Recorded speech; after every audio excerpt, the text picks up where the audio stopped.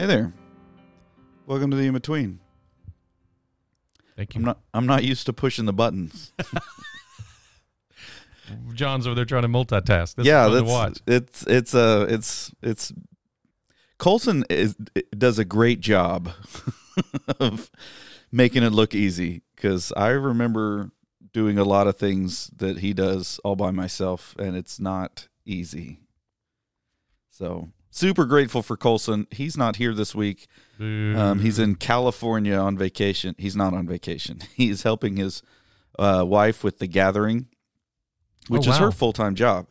She kind of runs the gathering, and they're in California. And I think there's some people from our church with them actually helping out as well. So that's pretty cool. But they're doing that good discipleship event, and he's trying to make sure that it's seamless and that she doesn't have a panic attack. I mean, I feel like there's moments in our wives' lives and just in general that it's just good for us to be there and be like, it's going to be okay. Yeah. I mean, they do that for us every day. So there's some real truth in that, isn't there? So I think that's a fantastic opportunity for him. We miss you, Colson. He's probably actually listening. He will probably actually listen. He's going to listen. I guarantee it. Also missing today is Paul. Who I suspect will not listen. No, he won't listen. I had hopes when he was on his sabbatical that he would listen. And okay, are we admitting a little bit of disappointment? I think so. I think I felt. I mean, that too. you know, like come on, man. Just check in every once in a while. It's not like you have to listen to all of them, but you know, we miss you, and feels like we weren't missed at all. Well, exactly. Like that's Paul, big Captain FOMO, right? Yeah. No, he has none of that. Not a shred of FOMO. John and I are I think it'd be safe to say eaten up with FOMO. Yeah, like probably. I would say probably eaten up with it. Remember the time I didn't invite you to the movies? Yeah, that was pretty rough. I see, and it's, to me, it's not even like, my wife really has what I would say is like very much FOMO. Like, she has a fear of missing out. Right. She wants to do we're gonna all clarify the things. This, right? Which is not what we both have, actually. No. Our like fear is of not being invited. Foblo, fear of being left out. Yeah, fear of being left out. Fear of Foblo, fear of being forgotten. Yes. The reason the movie one was funny is because I texted John from the movie and said, "Hey, dude, where are you?" And he's like, "What are you talking about? What are you talking about?" I'd sent out several dozen invitations to people, and somehow John had not been on it. Again, it's one of those, like, it's a testament to Chris, like, makes a new text chain for every movie that he goes to see. Exactly. And he's just remembering people, which, I mean, I don't know how you do that, but apparently not with precision. Not with precision, but so I got left out, and then I got accused of not coming. Of rejecting me. I'm feeling rejected by you not coming to the movies. Well, you didn't invite me. You didn't invite me, so who's the rejecter here? Well, good. At least I can feel good. Oh, yeah. Got to shut the door. Keep out the devil. I was hearing like this weird echo behind me, and I couldn't get rid of it, and then I was realizing, oh, the door's open. The door's standing open. So in case there's a screaming child running through the halls here in a little bit, we should close that door. Yep. But yeah, I mean, the fear of missing out is real, and in the not in the same vein, but with some of that nostalgia that happens when we start to think about all the times that we got left out. I just purchased for the church a cassette to digital. I don't know, transfer, digital, not transfer, something. What do you call it? Copier? I don't know. Yep. But it's this little thing that changes cassettes into a digital format because, believe it or not, we have cassettes sitting around this office that we have to get changed over. Does everybody remember cassettes? Yeah, I do.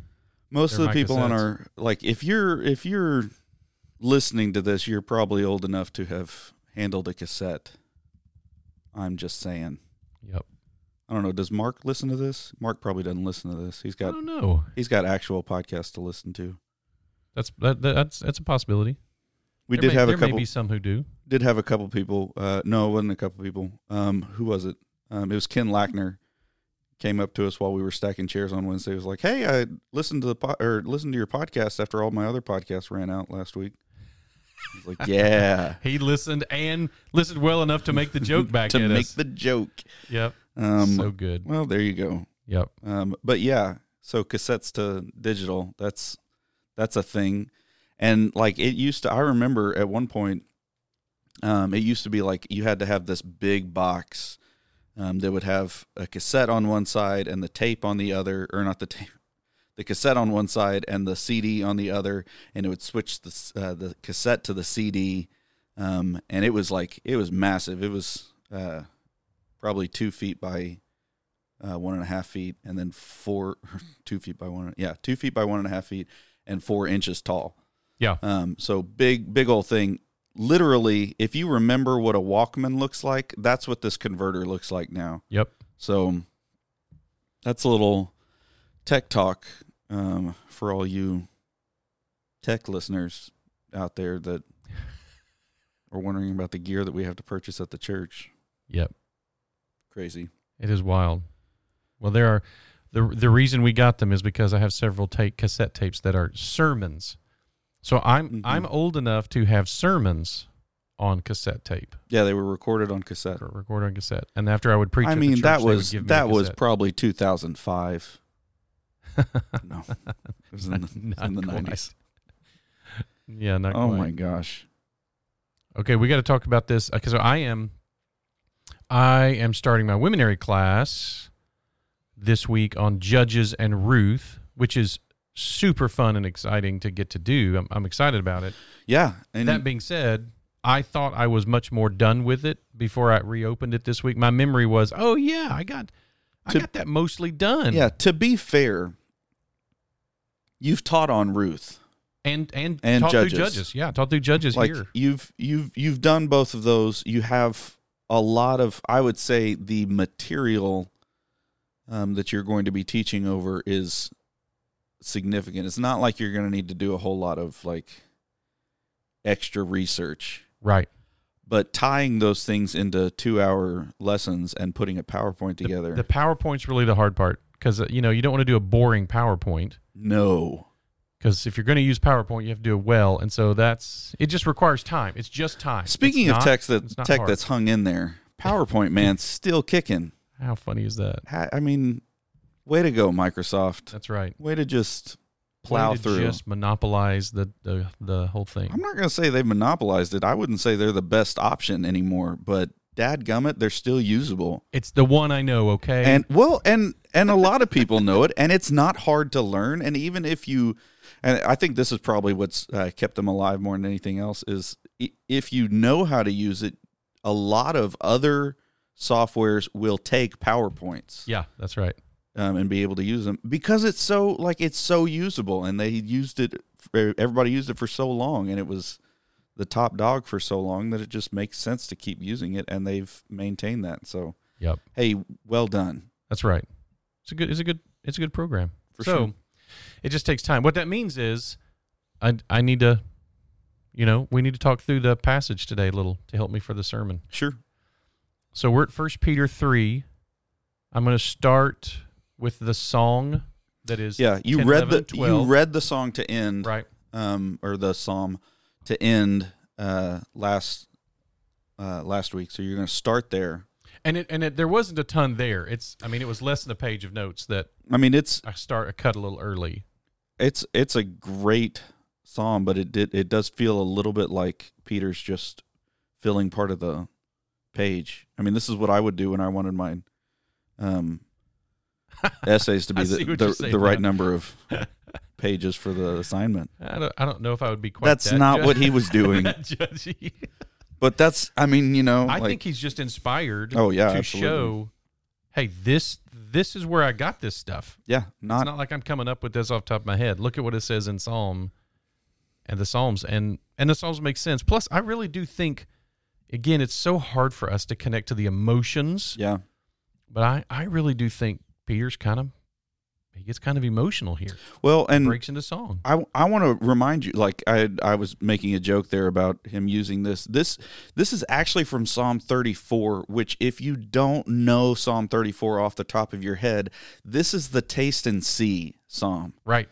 Taste and see that the Lord is good. Like, you may not recognize this part of the psalm, right? But this, I mean, it's a very even translated through Greek to English, it's a strong, yes, emotional passage, I think can connect emotionally. What about you, Paul? Do you get emotional when you read Psalm 34? Oh yeah, you're not here. Push the cricket button. Yeah, if I knew, is it the purple one? No, I know it's not the purple one.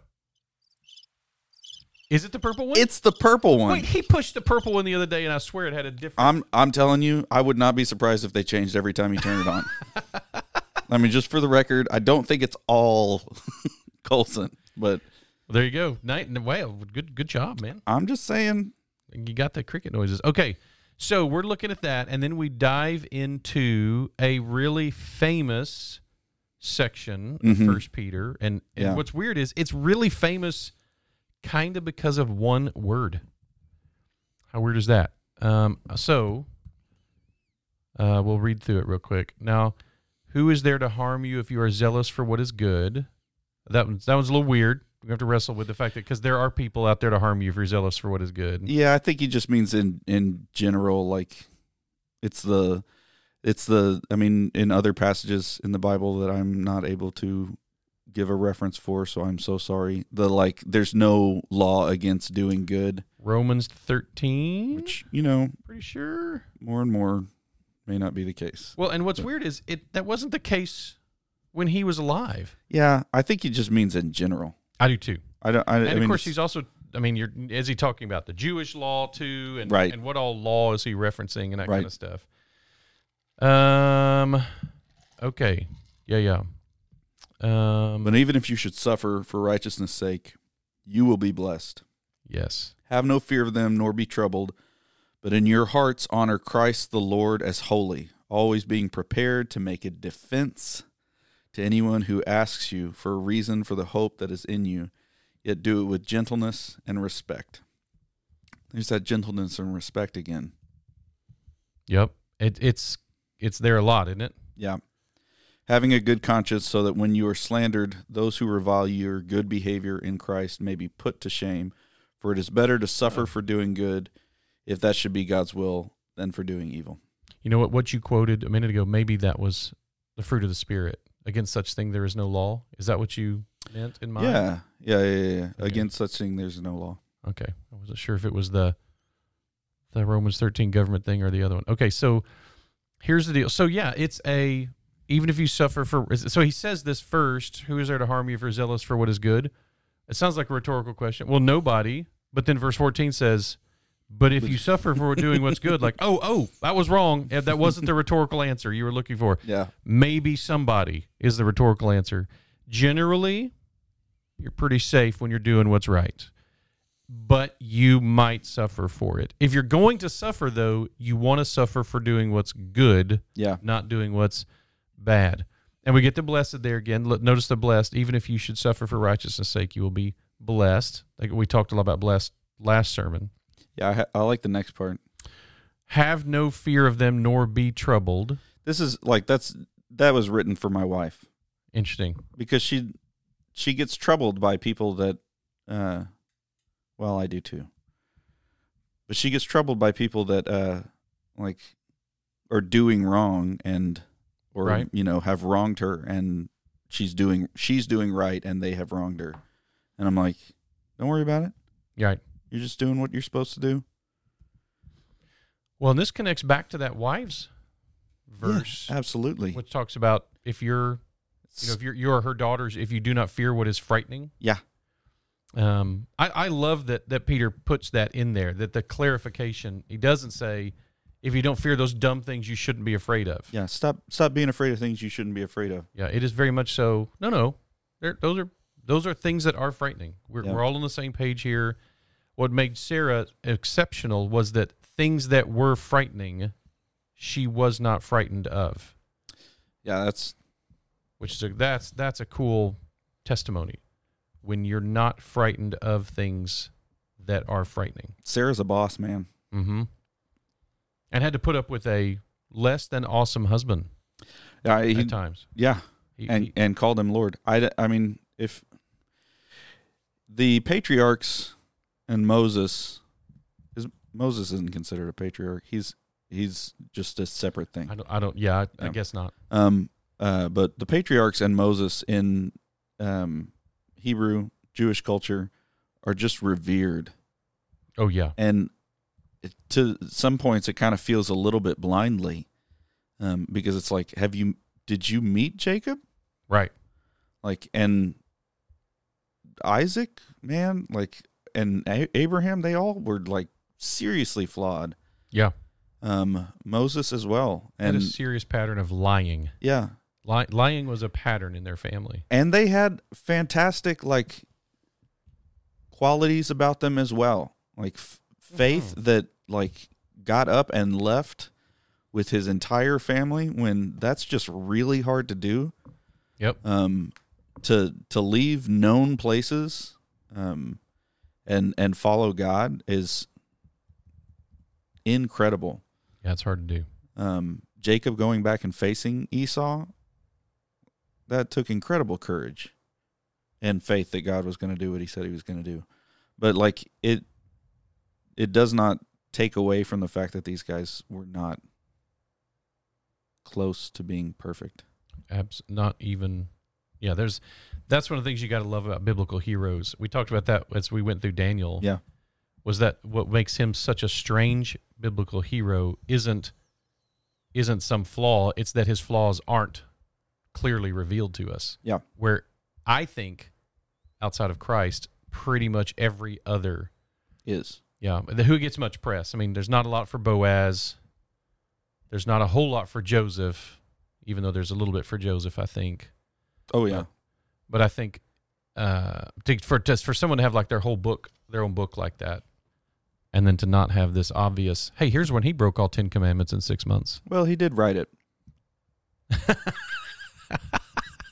he left that part out. I'm not like not calling his integrity into question. No, not at all. Not Daniel. But he's no 12 disciples who are like, you know what, we messed up all the time. We never got it right. We never got this right. Or Samuel, who loved to write about the judges and the kings and like. See, I think the disciples didn't have a choice though, because they were outed by Mark.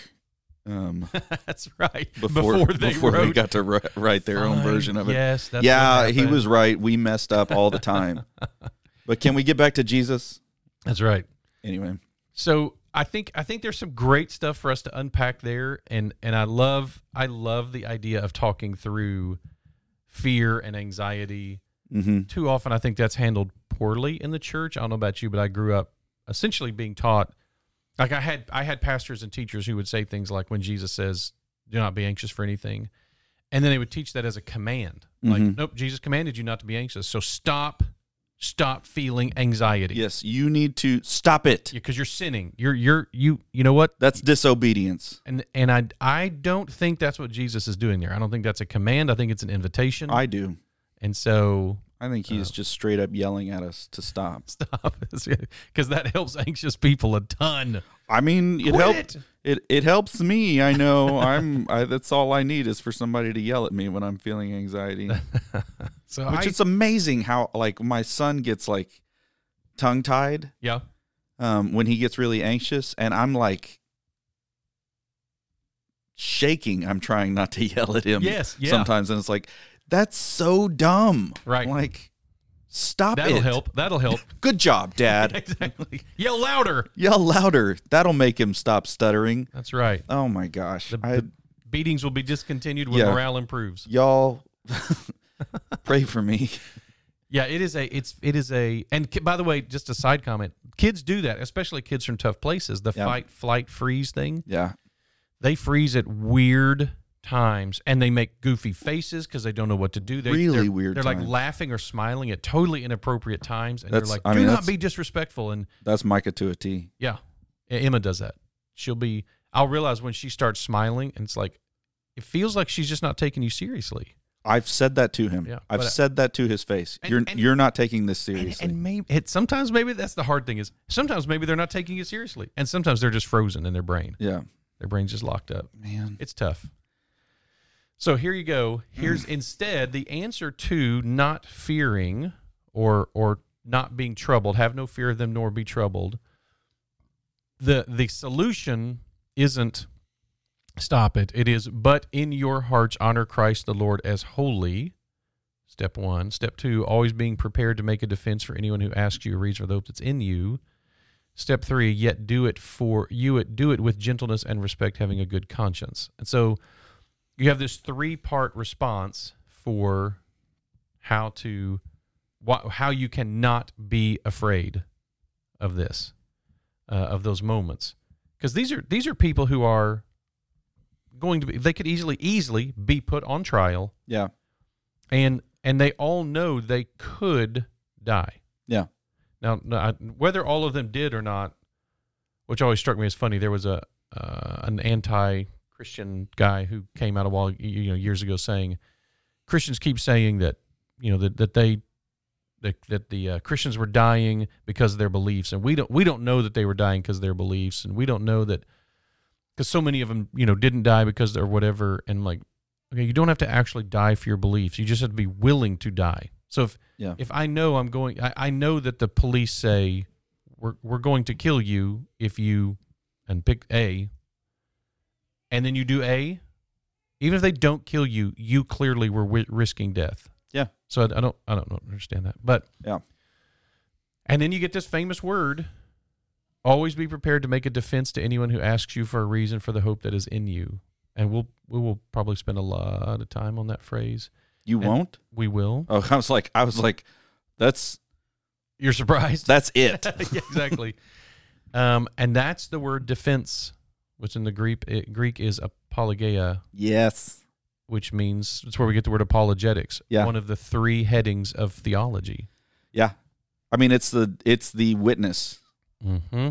See, and this is like, I love what the Bible calls us to in this, because even though it says like apologetics, like defense, it's a defense to anyone who asks you for a reason for the hope that is in you. Mm-hmm. All you're required to do, and this is like when I get nervous in myself, when it comes to like the idea of being a witness, the idea of witnessing to people. What other ways can we say it? Just sharing the gospel with people. I get a little nervous because I'm like, I'm not going to know what to say. All you are asked to tell people in the Bible is what God did for you. Right. So what the reason for your hope is. Yes, your hope comes from what God did for you. And if you can tell people what he did for you, then you don't have to worry about everything else. Like, just tell them what he did for you. Tell them what you were and what you are now because of the work that Christ is doing. And you tell them that work is still going on. Like, tell them all of those things, but tell them that the hope is not in you and what you're doing. It's in who Christ is. And tell them about Jesus. That's it. I mean, just tell them about Jesus. So what I love is that, you've got someone like Peter here using this terminology, and the reason, the defense of my hope is going to be different from the defense of your hope. Yeah. It's the same hope, one Lord, one faith, right? One baptism. But the reason for it will be different between us. And so some people will go, man, this is the rational argument for mine. Mm-hmm. And someone else will say, here's the experiential argument for my hope. Yeah. Or and so it's a great, I mean, the reason there, the word for you know what that one word is? The what? When it says a reason for the hope? Yeah. The word reason. Oh, no, I don't know that one.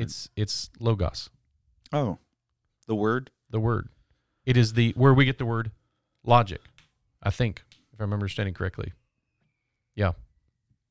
Logon, logon in this situation. You know what? My Greek may be failing me. I'm pretty sure that's the same It's root. the same root. I mean, making sure I'm not missing something here. noun, accusative, singular, masculine, a verbal noun of Lego. So not logo. No. Wait a minute. Maybe it is.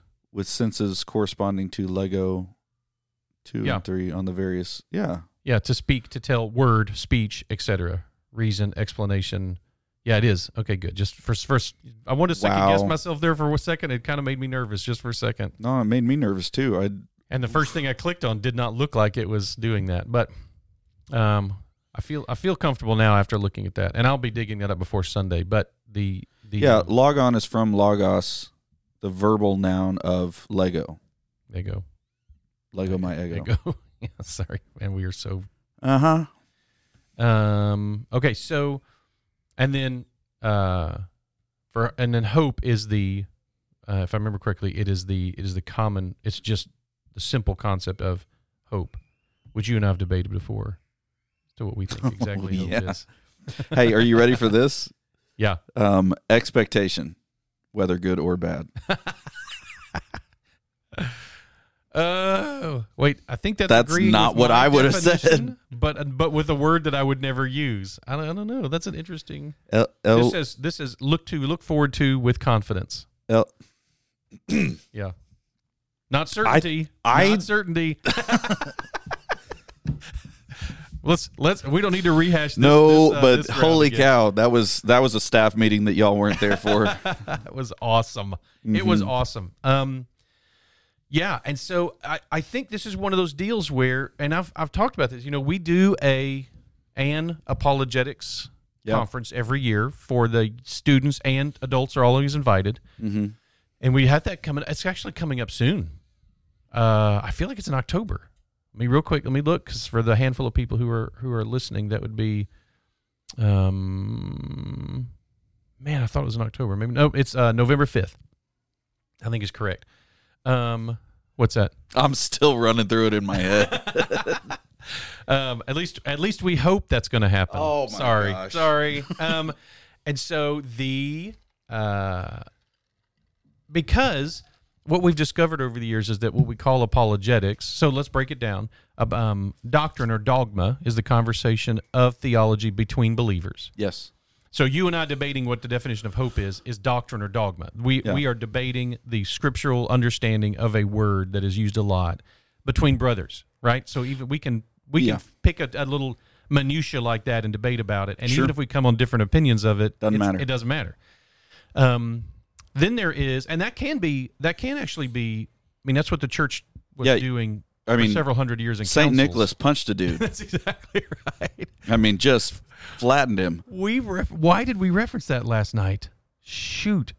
At cards last night we were playing, and someone referenced Nicholas. And I did I'm here to give presents. Give presents and punch heretics. And I'm all out of presents. I mean, it's so good. It is a great one. Keeling wears that shirt. But...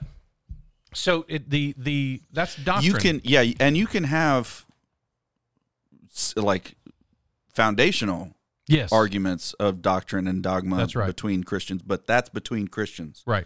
So it doesn't make any sense to have a dogma or doctrine conversation with a believer and a non-believer. Right. Unless they ask it, unless they want to have that, unless they ask those questions. But arguing that is fruitless. Fruitless. That's right. Telling them what we believe is not fruitless. Right. Arguing with them about what we believe is probably fruitless. That's right. I've never, unless somebody is merely asking for an explanation, why do you guys do this? Yeah. That's fine. Or why do you believe this? Totally fine. But apologetics conversations are about the hope that's in us. And anytime they ask why, sure, that's probably going to go to apologetics. It will. Pretty fast. And that's the goal for us as believers in a conversation with a non-believer, is to bring the attention to the hope that is within us. Yes. Is to say, here's why I have hope. Here's why I have confidence. This is the reason, and here's the reason for it. And so when people ask me last year, and a couple of times I've gotten to teach, and I talk about the crucifixion and the resurrection. That is one of my big, and really even more than that, how the apostles behaved afterwards, before and after. Right. And so for me, that when I have those moments of doubt or questioning or whatever, that's when I go back to that topic and I say, okay, no, this is still sound. Yeah. This is right.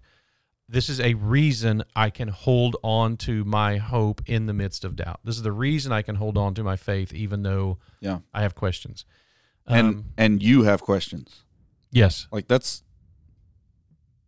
huge. Anyway, yeah, absolutely. And so for different people, that answer is going to be different, obviously. But so apologetics is a theology conversation between a believer and an unbeliever. So how much time have we? I just realized you and I could probably 31. Okay, cool. So that's going to be, I don't know exactly how I'm going to unpack that on Sunday, but that's going to be obviously a focus is that each of us, and what's funny is apologetics, even though it's a conversation between a believer and an unbeliever, the preparation for apologetics, what I've found over the years, is actually most encouraging for believers. When you sit down, absolutely. That's why Bonhoeffer said that. Right. It's the word of Christ in the mouth of your brother. Right. And it's so encouraging every time you get to hear it. If you're an apologetics person, I'm a huge fan of William Lane Craig as an apologist. He's a philosopher and a theologian. Mm-hmm. Do you know he's writing a theology textbook right now, his Summa Theologica? No, I didn't know that. Man, is he going to make people angry. But he's a philosopher. He's originally a philosopher in training, and so he's writing a textbook of philosophical theology. Why is he going to make people angry? Oh, because he doesn't. There are some key tenets that he doesn't agree with, even common, not doctrinal questions, but common viewpoints on things. But we're not talking. We're talking about the springs and the trampoline. Yeah. Yes, please. But I'm a huge fan of him, and like for example, God's relationship to time is one of the ones that a lot of people get mad about his teaching on God's relationship to time. Yeah, that's because it's not the traditional teaching on God's relationship with time. Anytime it's something like that, I'm like, yeah, I think we should probably just be okay with none of us knowing. And if this guy's got a different opinion, that's awesome. That's right. Let's listen to that. Let's hear if he seems more right than the rest of us. Yeah, because golly, he may be right. Don't get ugly about stuff like that. It is sad. So it's gonna be fun. It's great. It's a great series or a great section of this. It may be. We'll see. It may be a little less, I don't know, punch in the gut type of feeling like some of the weeks have been, and less gut level. This may be more head level, but it may not. I don't know. I've only got a few pages done, and all I would say about that is my reason for the hope that I have is very much a gut level thing. Right. It's like, oh, that's who I was. Right. And this is who you are and who you're making me to be. And every day that I get to see some little victory, every day that I don't immediately fall to the trappings or the false god that I used to worship, is more evidence that he's changing me, that he is able to do something in me that I can't do myself. And that's pretty fantastic. Right. I don't know. It's why we worship. And Yep. Very good. Big fan. All right. Yeah, we hope that you're encouraged, and we'll see you on Sunday.